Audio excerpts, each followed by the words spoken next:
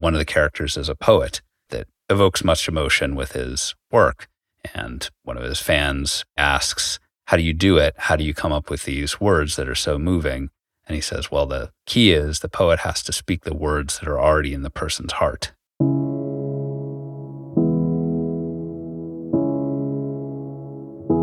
Hello and welcome to MetaMuse. Muse is a tool for thought on iPad. This podcast isn't about Muse the product, it's about Muse the company and the small team behind it. I'm Adam Wiggins, here today with my colleague, Leonard Sibursky. Hi. And Leonard, it's one of my favorite times of year now that I live in a place with seasons. When the leaves turn orange and red and fall off the trees, I kind of have that smell of I guess it's the decaying leaves in the air. A little bit of a chill, but it's not too cold yet. Halloween and pumpkin carving. How are you enjoying your fall so far? Yeah, I love it. It's my favorite season, I think, especially since we both live in a city in Berlin, which has a lot of parks and a lot of forest area. It's just really great to be able to go into a forest and enjoy a long walk in that atmosphere. My dog loves it as well. Basically, the leaves on the ground all over the place, I think, give plenty of stuff to kind of sniff through. So it makes dog walks more interesting as well. Even for humans, I feel like the smells in the autumn are more exciting than in the summer. Absolutely, yeah. Well, I've got exciting news. The Muse team is growing. I'll link to our jobs page here. We actually have 2 positions. Now, longtime listeners of the podcast might remember we talked about our partnership model all the way back in episode 4. That was when we were hiring the 5th member of our team, who ended up being Adam Wolf. That was a good year and a half ago, I think. And it's certainly nice, the stability, I think, team dynamic compared to the kind of fast hiring growth startup environment that I was previously used to, where you just always have new people coming in, you're constantly onboarding, group dynamics are constantly changing. We've had this really stable group for a while, which is nice in a lot of ways, but also it's really exciting to think of new perspectives and just fresh faces coming in to join us. And I guess growing from 5 to 6 or 5 to 7 isn't such a huge jump, but also it's a pretty big change for us, I think. Yeah, it's a really exciting moment for the company. So we're hiring for 2 positions. One is a local first engineer, and one is actually a design/storytelling position. And that's what we want to talk about today.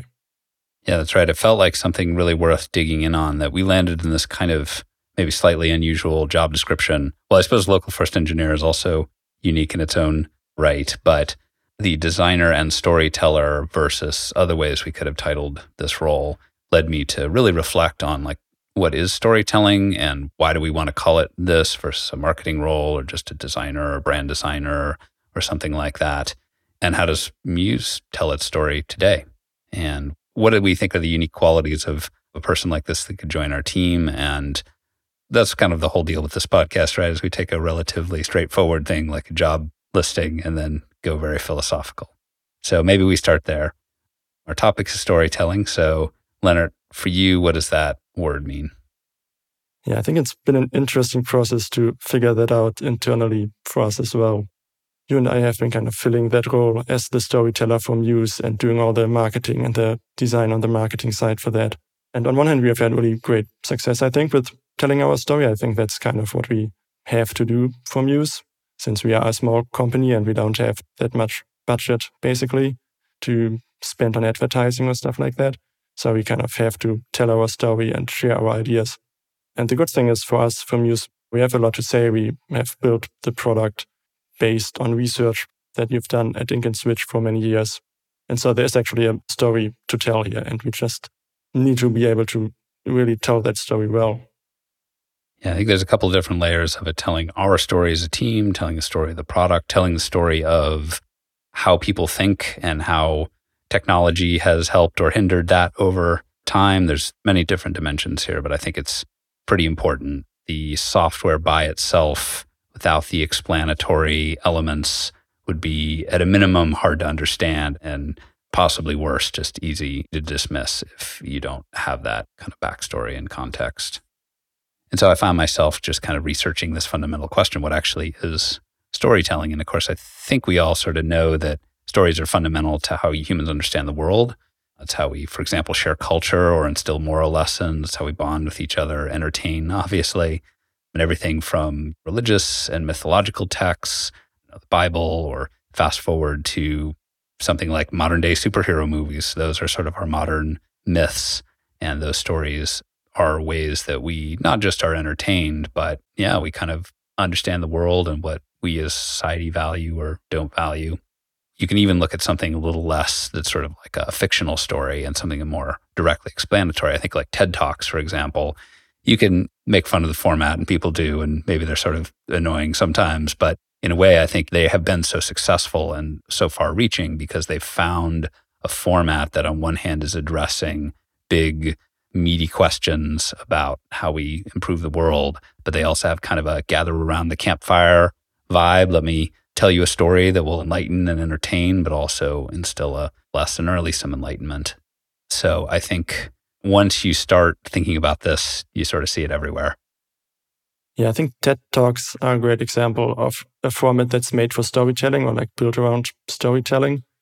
Yeah, I think the most popular TED Talks are all just really, really great stories, and it becomes less about the point that's being made, or that's something you could also get elsewhere in less time if you want to, basically. But the reason they're also popular is because the story is so well told. And that, to me, points to the interesting thing about storytelling, which is that it's really independent of the specific medium that we're talking about. And I think that's why it's so difficult or so unusual to have an actual storytelling job, because most people see themselves more as craftspeople for one specific medium, right? Like maybe you're like a video person, or you have a writer, or you have someone that makes music, that is a great public speaker. But all of these sort of have the underlying element of storytelling, and you kind of need to be great at storytelling in order to be a great artist in your specific medium.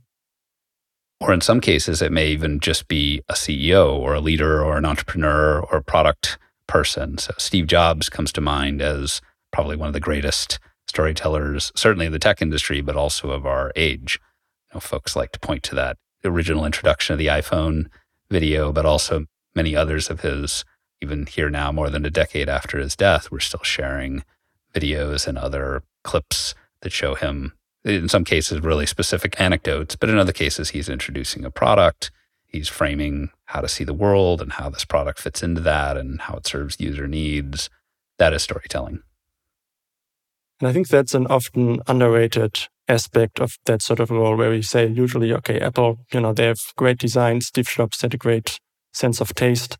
But yeah, I think a lot of it really comes down to storytelling, where, okay, the iPhone can be really nicely crafted and it can be a great product, but the thing that will make it feel right and will make it feel like something that people want is actually the story that's told around it and the story that the product tells. And I think that's something that a lot of people don't consciously consider. And often I think it's sort of naturally like a story builds around it without the people making it really considering what that is. But I think it's really valuable if you do actually sit down and figure out what kind of story you want to tell. So then if we bring it to the realm of business and especially tech products, clearly Steve Jobs or anyone else getting up on stage to announce a product, that is conventionally you would call that marketing, right? You're marketing your product. And I think it's interesting here to kind of compare a little bit how we see, I think actually originally we had sort of two job descriptions here for this role, and you'd called it a marketing designer, and I think I'd called it a marketer and storyteller. And so notably there, we both were using this term marketing to capture part of what the role would do. And I kind of think that marketing has a bad name or is sort of disrespected, I think, compared to all the other disciplines that go into building a company, certainly product development, because people think of annoying or bad marketing, invasive paid media, advertisements getting in your way, whatever, shoving information in your face that you don't want or demanding you to do something. But I do think marketing is a really important function. You can build a great product, but if no one knows that it exists or how it fits into their lives or whether it's for them, then it kind of doesn't matter, right? People need to be able to find out about it. And I also think marketing as a discipline has a lot of great tools, which includes, for example, this concept of the marketing funnel, which we do rely on. Especially in the early days, we looked at stuff like how many people convert from essentially downloading and logging into the app for the first time to kind of making it far enough that maybe they've sort of figured out what the app is for and call that the onboarding stage. And we use that to figure out that our onboarding, we tried a bunch of different things and basically it wasn't working. So many people just didn't even make it through it because they just couldn't figure out what this weird app was about. It's kind of how we landed on the onboarding, the U-Design that we have now, that still plenty of people get confused and don't know what the hell this weird app is, but enough of them make it through to make it work. So those concepts like the marketing funnel, I think, are really valuable, and we do use those. And I do think that there's a misunderstanding of what marketing really is, in the sense of a conversation with the market, understanding a market, figuring out how to explain the product to the right people, all that kind of thing. But at the same time, it does come with a lot of baggage that maybe is better to kind of leave off. And certainly it implies a pretty transactional, or you'd say pragmatic, but sometimes almost crassly pragmatic, just like try to get people in your funnel and get them all the way through with whatever annoying tricks and dark patterns you can, versus the longer term investment in, we're telling a story about the product, about us, about you, and about the world. And over time, if you like that story, maybe that also means the product's a fit for you. How do you see marketing? That terminology, does it have the same kind of negative implication for you? Or how do you see that connecting to what we do at Muse with selling our product? Yeah, I feel like we both had a similar realization during this process of writing the job description, that we were sort of at opposite ends of the spectrum, where I was thinking more from a marketing perspective and you were thinking more from a storytelling perspective. And as you said, I think like the realization is that these both kind of need to come together, since they both touch so many different things, and it would be wrong to just think of marketing as, okay, we are doing paid advertising, we're doing a website, and we are doing like a few little banners or logo design. And it would also be wrong to just think of storytelling as this purely artistic activity. Instead, we kind of need to bring them both together and really think about how we can use storytelling in our marketing and how we can sell our product in a way that also tells our story. And maybe this question of selling, which almost is more clarifying than talking about marketing, which is a pretty broad maybe term or discipline, maybe that helps clarify, which is there's the very artistic side, which I'd put this podcast in that category. We're basically here to explore philosophical topics that are of interest to us and our guests. Basically, Mark and I started it essentially for fun, and then things got out of hand. Whereas maybe something like the memos we write, where we describe the philosophies behind a particular product feature, maybe that's in the middle. Like, we want to explore why and how we made this thing. But in the end, it's partially to convince you that, hey, this feature might be useful if you're a person that needs whatever it offers. And so in a way, that's sort of selling the product a little bit. And then you take something like our website or the App Store listing page, and that is very explicitly, when someone comes to your website, or at least when I go to a website for a product, sell me, right? Tell me what's good about your product. Tell me quickly, like pitch me, impress me, help me figure out right away, is this for me? Is this not for me? Do I want it? Can I afford it? Does it fit into my life? Does it solve a problem I have? Does the vibe of the product and the team like fit with me well? And I want that. That's appropriate for that setting.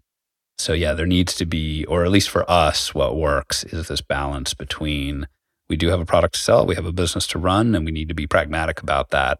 But at the same time, we're all here because we want to express something artistic. We want to, as Mark would say, make a statement. And, our goal is to have an impact on the industry and how people see creative computing. And also we need to be viable as a business. Now, on the product side, how do you think storytelling does or doesn't fit in there? So we have already talked about all the different mediums that storytelling is really useful for. And I feel like, Adam, you've been doing most of the exploration for us there and trying different mediums to tell our story. And what's been your experience so far? Yeah, for sure. I think medium is incredibly important. The medium is the message, I think they sometimes say. But by medium, we talked about the TED Talk as one kind of format, or like conference talks or lecture maybe is the medium there. But a different medium would be, for example, long form writing. So this is something I've done a ton of in my career, including at Heroku and these long kind of academic essays at Ink and Switch. And that's actually quite different from the much shorter, punchier kind of copywriting you do for a website, for example, or an App Store listing page, like here's some bullet points of features. But also a huge one on the internet these days is video. Now that everyone's got fast enough computers and connections and things, and we have everything from YouTube to videos on Twitter to TikTok, video is a really, really important format. Certainly one we've used a bit for these like short product demo videos we do on Twitter, but also we embed them in our website. At the moment, there's a big hero video on the front page of our website and so on. And that was something you really couldn't do on computers generally, but even on the internet up until relatively recently. But in working on this job description, I found myself really reflecting on the web as a medium. And I've been working in web for a long time, working with web technologies for a long time. And I feel like a lot of the discussion about the technologies there and how the web is advanced is typically about web apps, the Notions and Google Docs and so on of the world. But I feel like what gets less, airtime, let's say, is the web as more of a content medium and here a storytelling medium. So that certainly includes something like you've got a personal blog and what do those pages look like? What's the reading experience like on that? But that also includes something like a marketing website that is more of an exploring, you tend to skim it. You maybe don't read all the copy carefully. There's a lot of embedded images. There may be little animations with CSS transitions. And one of the things that we kind of built into this job description is we really want someone who uses the web as one of their primary mediums for telling stories. And that doesn't mean they're necessarily the world's greatest web designer. It means that they're taking advantage of this new and frankly pretty unique medium to tell their stories. Even if they're, say, primarily a long form writer, that how you make that article page for your personal site, what the reading experience is like there, that's something you put a lot of craft and thought and design work into. And it occurred to me kind of, again, in thinking about this and thinking about our own needs and what you and I have done on the website, as well as what I've done on my personal site for my articles and things like that, that the web is really a pretty unprecedented medium because it combines many together, right? Obviously, there's text and typesetting is quite sophisticated, and you also have images, but now you have videos, which are very easy to embed, whether you're using a hosting service or just kind of hosting your own HTML5 video playback stuff. But then you bring in the dynamic medium element of it, and that is quite the next level, right? So you could say, to begin with, it might be something like, okay, a PDF and the web can both have pretty sophisticated rendering, but the web can be totally responsive, where you resize the window or you're on different sized devices and everything reflows. But then you can go a step further from that, right? You get into CSS transitions, you get into something like changing behavior when you're scrolling. And sometimes scroll hijacking is sort of annoying, but you've also seen sites do some pretty interesting and sophisticated things with using your scroll as a way to kind of progress you through this understanding of a product or whatever it is they're offering. And then, of course, that can ultimately go to totally interactive things you can click on and explorable explanations and things like that. And I feel like it's really only in the last few years, let's say the last 5 years, the web has really come into its own on that all this stuff is very universally supported on every browser, that you can view it on your phone almost just as well as you can on a desktop device, that it's fast, that you have these amazing transitions and animations, that you can do video and audio and almost everything that you could possibly think of can all be put together and integrated and controlled in a way that's potentially very sleek and very powerful. And there's really been nothing like that to date. And what I'm most excited about for this position, and just also broadly, is telling stories through the web, really taking advantage of all that's come together with that in the last 5 or 10 years. Yeah, totally. I feel like there's a ton of untapped potential in the web for telling stories in new ways. And some of that kind of happens on like personal websites. So there's still like some spark of the experimental web as it was like a few decades ago. But most of that has been sort of restrained into a very small corner of the internet. And if you look at most companies or products or websites, like they are all very much the same and don't really try to tell any kind of special story or tell a story in a different way than the competition, basically. And I think that is a unique opportunity for companies like us and at our size to kind of have an outsized impact with this sort of role in the company to do something that basically other companies can't do. Yeah, part of that might actually be the reason you see more interesting experimental use of the medium on people's personal sites with smaller teams is I think it does require a kind of person that puts together a lot of skills into one mind. And so the same person that designs the site can also be implementing the HTML and the CSS. They're maybe not a front-end developer. I mean, you do this, certainly. I do a bit of this as well. They're not necessarily an expert at that, but they know enough to really use the medium to its fullest. I think that's pretty important. And I think not to beat up on content management systems, the WordPresses, and Squarespaces of the world, but I think they do tend to naturally take you into templates and sort of pretty restrictive, just sort of doing what's been done before, which again is totally fine and appropriate for many people's websites. That's fine. But the interesting stuff tends to be when you have someone who can put all that together into one mind or one set of skills. And you don't tend to have that, I think, at bigger companies. You do have that with an individual's personal site and with a small team site. And certainly that's what we are striving for to some degree with our website and hope to really expand on, especially if we get the right kind of person on the team here. Yeah, and as you said, the big factor here is that the web really works as a medium that a lot of other mediums can kind of build on top of. And so if you have a basic understanding of how the web works and are interested in getting into that, then you can combine that with another skill you have, whether it's music or video production or just drawing or writing. And on top of that, you can kind of build a really unique experience on the web that you wouldn't be able to do with just a single skill. Yeah, well, that's one of the things that's great about the web as a multimedia medium is you can basically bring most other types of storytelling mediums into it. So, for example, photography is a really great format for storytelling, but you can use that potentially together with the web, taking the right photo that tells a story that then gets embedded in a website, whether it's part of a post or whether it's something more of like a hero shot or a background image or something like that, as just one really simple example.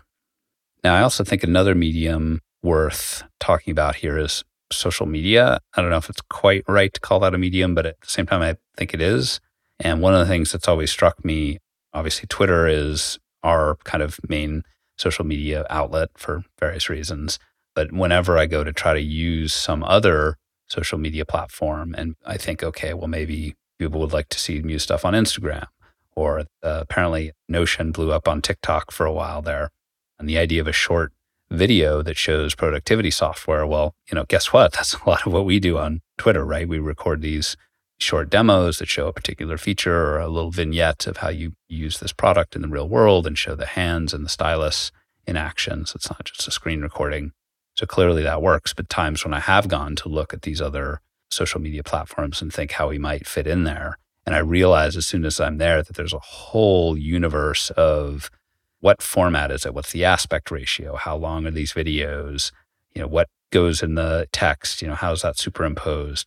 And then on top of that, of course, is just the culture and the conventions that come with the platform and people who've been using it a long time. So I think that being proficient in a particular social medium platform is sort of a medium in and of itself. And like the web, can incorporate other mediums, which is images and video and text and short form, long form, et cetera. But each one is almost its own language to speak. You have to be fluent in it to get good use out of it. And social media seems interesting because there are so many different communities within that. Like it's not a single thing that you post to and then it's on social media. Like you always post to a specific group of people. And ideally, it's full of people that are already telling a similar story and are really familiar already with the context that you're sort of setting. Yeah, that's a great point. The stories resonate with our own experience, or they match to something that we understand or believe to be true about the world. And actually, there's a quote in a fantasy book. Maybe it's probably Guy Gavriel Kay. I have to look that up after the show. But essentially, it's a medieval fantasy, I think set in China or something like that. And there's one of the characters is a poet, and like a famous poet that evokes much emotion with his work. And one of his fans basically asks, how do you do it? How do you come up with these words that are so moving? And he says, well, the key is the poet has to speak the words that are already in the person's heart. So the key is you're putting words on something you already feel implicitly or believe to be true or have an underlying sense that is the case, but finally someone has put these really poignant words on it or somehow described it in a way, and you say, yes, that right there. Yeah, I feel like there are a lot of lessons like this in really the classic storytelling, that hasn't been invented in the last few years, basically. There's so many great storytellers that we can learn from and so many classic lessons about storytelling. All right, so my next question then is, how does design fit in with storytelling, or how can one tell stories through design? Yeah, I think the important thing to remember is that it doesn't have to be a literal story that you are telling, but a lot of it is really stuff like world building, setting the context for something, and sort of conjuring up mental images in the user's head. So one example I like is when you look at the original iPhone and look at the first apps that Apple built for the iPhone, they all were kind of built, I think, to tell a very specific story, both about the iPhone and then also about sort of the features it has, right? So, for example, you had the Notes app, which was very skeuomorphic and was sort of built to look like an actual notepad, right? Like you had this leather-bound top and the page looked like an actual page with lines on it, and it was yellow and the font was some sort of handwritten scribbly thing. Yeah, and you wanted to touch it. I feel like that's skeuomorphic and the leather. And even that makes me think of something like the slide to unlock, which we sort of take for granted now, or, has gone to the dustbin of history a bit, but it had this kind of shimmering effect. And there was a lot of effort put into the physics when you pulled it across or whatever. It's easy to forget this, but at the time, a screen that you touched was just not a very common thing. And so inviting you to want to touch it seems like it was part of how you conveyed what was special about this product. Right. And since it was a very new product, like if you just look at it from a geek tech perspective, it doesn't look like a product that is necessarily interesting to basically the whole world. Like if you just compare the spec sheet, it's basically still something like a BlackBerry that has all the basic functions of the phones of that time. And so what you really need is to sort of build up a story around it that connects it with something that people are already familiar with and that helps those people kind of understand how the product fits into that. This also reminds me of an ad for the first iPhone. And while we've maybe beat up on paid ads, paid marketing a little bit, part of what Apple is great at is ads, these little vignettes that tell a short story that show more than tell what this product is and how it fits into your life. So in this ad, which I'll see if I can find a link to it on YouTube or something, they have the person watching Pirates of the Caribbean, which at the time was a popular movie. They see like a sea monster with these tentacles and they kind of go, calamari. And they hit the home screen. They pop open the Maps app. They type in a search for seafood in San Francisco. They find a place and then they tap on it to like call and make a dinner reservation. And obviously they're showing a lot of different things in this, I don't know what it is, 20 seconds. That you can watch a movie, that you can search on the map, that you can do things very spontaneously, that you can do things very fluidly, that these different apps coexist side by side, that you do this all on this screen with no buttons, essentially, other than the home button. And it's just a fun and cute little story as well, a little vignette. So yeah, the product tells a great story, the apps tell a story, and the marketing that goes with it also tell a story. And all those things fit together very holistically. Right. And I think each of those kind of multiplies the effect of the story, right? Like if it's just the marketing that tells the story and then the product is kind of really bland and doesn't implement the story at all, then that story is not as effective, right? And I think you can also go the other way and look at, okay, we have a great story that the marketing is telling and the product is also telling it. And the whole company is living it, like maybe even the support team is trying to incorporate that story into their work. But then you can also go down a few levels deeper and look at, okay, what is actually a specific feature of this product doing as part of that story?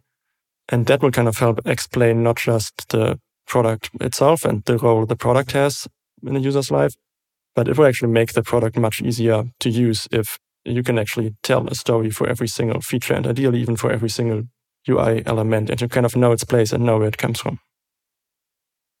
Yeah, so this sort of progression or hierarchy from the company or the team story, and then the product has a story, and then each feature within that product has a story, and then maybe that even goes down as detailed to each UI element, button, whatever that's on the screen, or non-UI, such as our Chromeless UI. That's really interesting.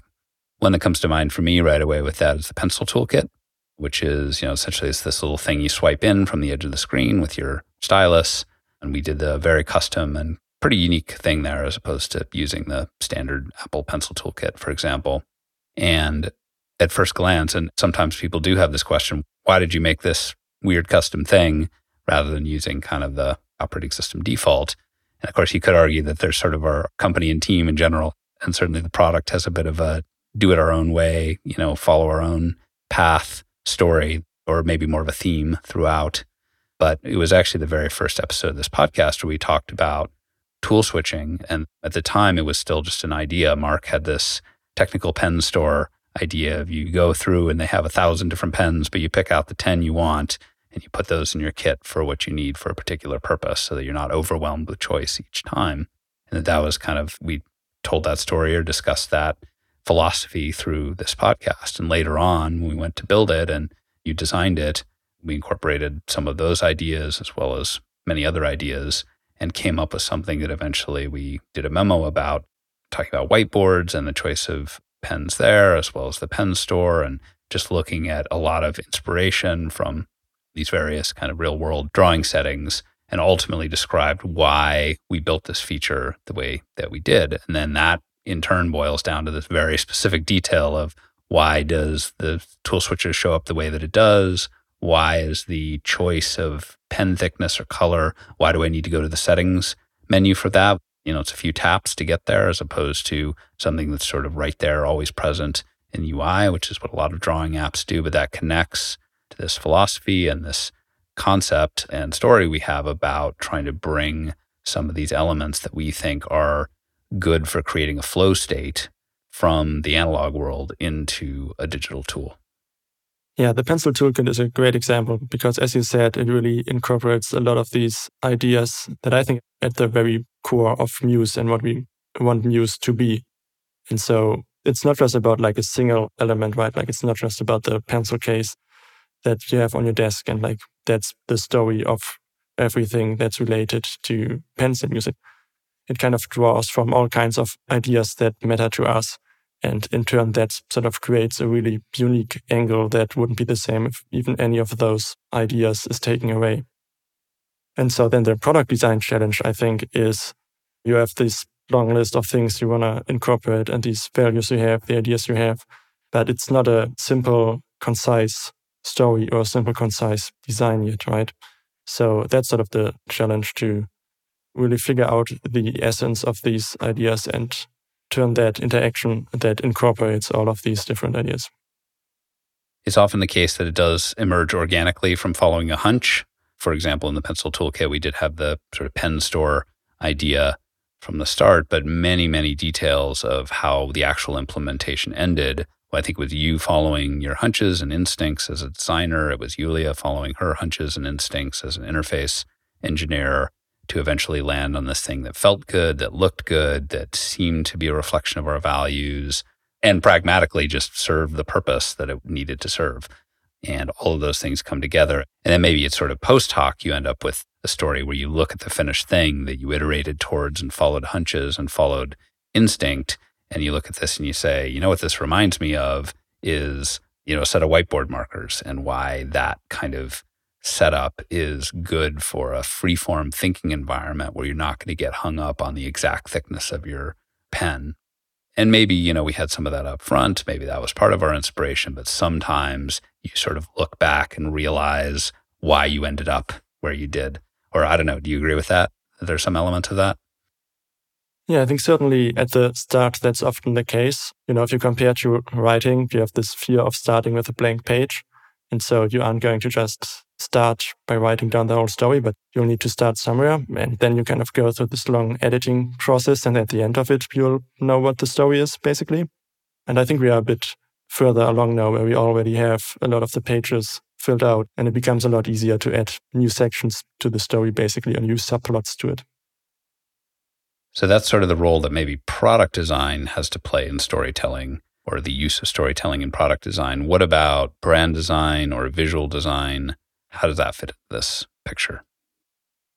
Yeah, I think for us, our experience has been that marketing design works best when there's some underlying truth to it, which in our case is the product. So since we already have a really compelling product, I think a lot of what we do is transform that into different marketing channels and talk about the very same story there. So one example there would be this podcast we are on, which is also a channel for us to talk about the ideas we develop with Muse, the product. Yeah, for me, one example of where brand design or visual design can be very helpful in telling your story is obviously the podcast is super important for us, telling our story of the team and the product and that sort of thing. But for some time, we first made the podcast, which, as I've mentioned before, was just a weird thing that Mark and I were doing for fun on the side. And at some point, we realized it was something really worth investing in. But we had basically were just redirecting to the Overcast public pages because they were, I don't know, better than nothing. We needed like some home on the web. They kind of give you a default one, but it really didn't convey that we cared much about the podcast. And so you designed a page for us, which was both the museapp.com/podcast page, which included figuring out what is the podcast actually about. We had been recording it for a while and we needed that like top headline. And that required me to sit down, or we sat down together, but mostly it was on me. What is this podcast actually about? If we boil it down to 3 ideas or 3 areas, 3 themes, what are they? And we ended up on tools for thought, product design, and how to have good ideas. There's lots of other stuff in there about like independent software development, or we talk various things about company building and team building. But, we felt like those were the 3 really top level things. And related to that also is self-hosting the pages, and we have the embedded media there. And you did this little illustration for kind of a riff on our app icon, brainy guy, just sort of wearing headphones. And that conveys something sort of calm and serene and fitting in with our brand vibes. And that in turn, in a way, having this home on the web and having had to figure out this headline and what the 3 themes are, that actually clarified my thinking about what this podcast is for, or what kind of things we should talk about and what kind of guests we should have. So there's a nice feedback loop between it's called the product in this case, which is the podcast, and the brand design or marketing design or visual design that goes with its home on the web. Yeah, and those projects are kind of always the most interesting to me, where one part of it is, of course, like the visual side and like the purely design side. But then the other part is, okay, we actually still haven't completely figured out the story or the message yet. And we kind of need to develop both in parallel, because then one can inform the other, basically. You can do a bit of work on the design side and then see if that is sort of the vibe you have in mind for the message you want to get out there. And then once you develop that, that will also inform the visuals. I think we've been doing fairly well on that. Like we have a few projects like this that I think tell a story both through the messaging and the design side. But yeah, I do also feel like there's still a lot we kind of want to do, and either I don't have the skills to do it or we don't have the time to do it. And so that's the reason we are hiring and looking for a person to fill in those gaps and really help us out, both with storytelling and brand design, visual design. Yeah, for sure. We have a lot to say at this point, and more than we have the sort of bandwidth to get out of the world, whether it's through our website or other means. So I think that's part of what they would do, is just this potential person to join the team would be to just help us say more, right? Our website is pretty minimalist at the moment. And as we expand the product offering and in general expand our story, I think we would like to add a lot more content there, but it's just hard to do with the size of the team we have. That's one, is just kind of more. And then the other dimension is the one you mentioned, which was skill-wise. Someone could come onto the team. And I think you're underselling yourself a little bit there. You managed to do both incredible web design and product design. And you've argued before that there's a lot to be said for having one person that does both, so that you have an integrated look and feel between them. But then at some point, that's just too much, right? It's too much for one person to carry ongoing. And that, of course, is always the tension with the smaller teams. It's great to be able to, everyone's kind of jack of all trades, and you span a lot of different realms, which means also the whole thing can feel a lot more holistic because it's not split up among so many different craftspeople. But then, you're just both limited in time and just where you can invest in your skills. So I'm hoping that a great designer and storyteller could come in here and help us both with the doing more about telling our story and all the unique and interesting things about our company and our amazing users and customers, and the reason to have thinking tools, reason to have our computers help us with thinking, as well as many more details within all those realms, that we can do more of that, but also do it better. Yeah, I'm really excited for that. Well, let's wrap it there. Thanks everyone for listening. If you have feedback, write us on Twitter @MuseAppHQ, or we're on email hello@museapp.com. And you can help us out by leaving a review on Apple Podcasts.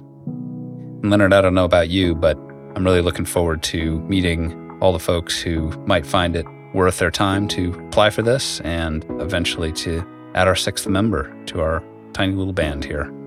Yeah, and I'm especially excited since I've been the only designer on the team so far. So, I get to socialize with designers again. That's something to look forward to.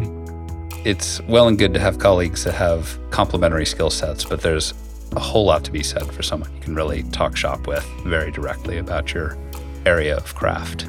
Yeah. I look forward to that too.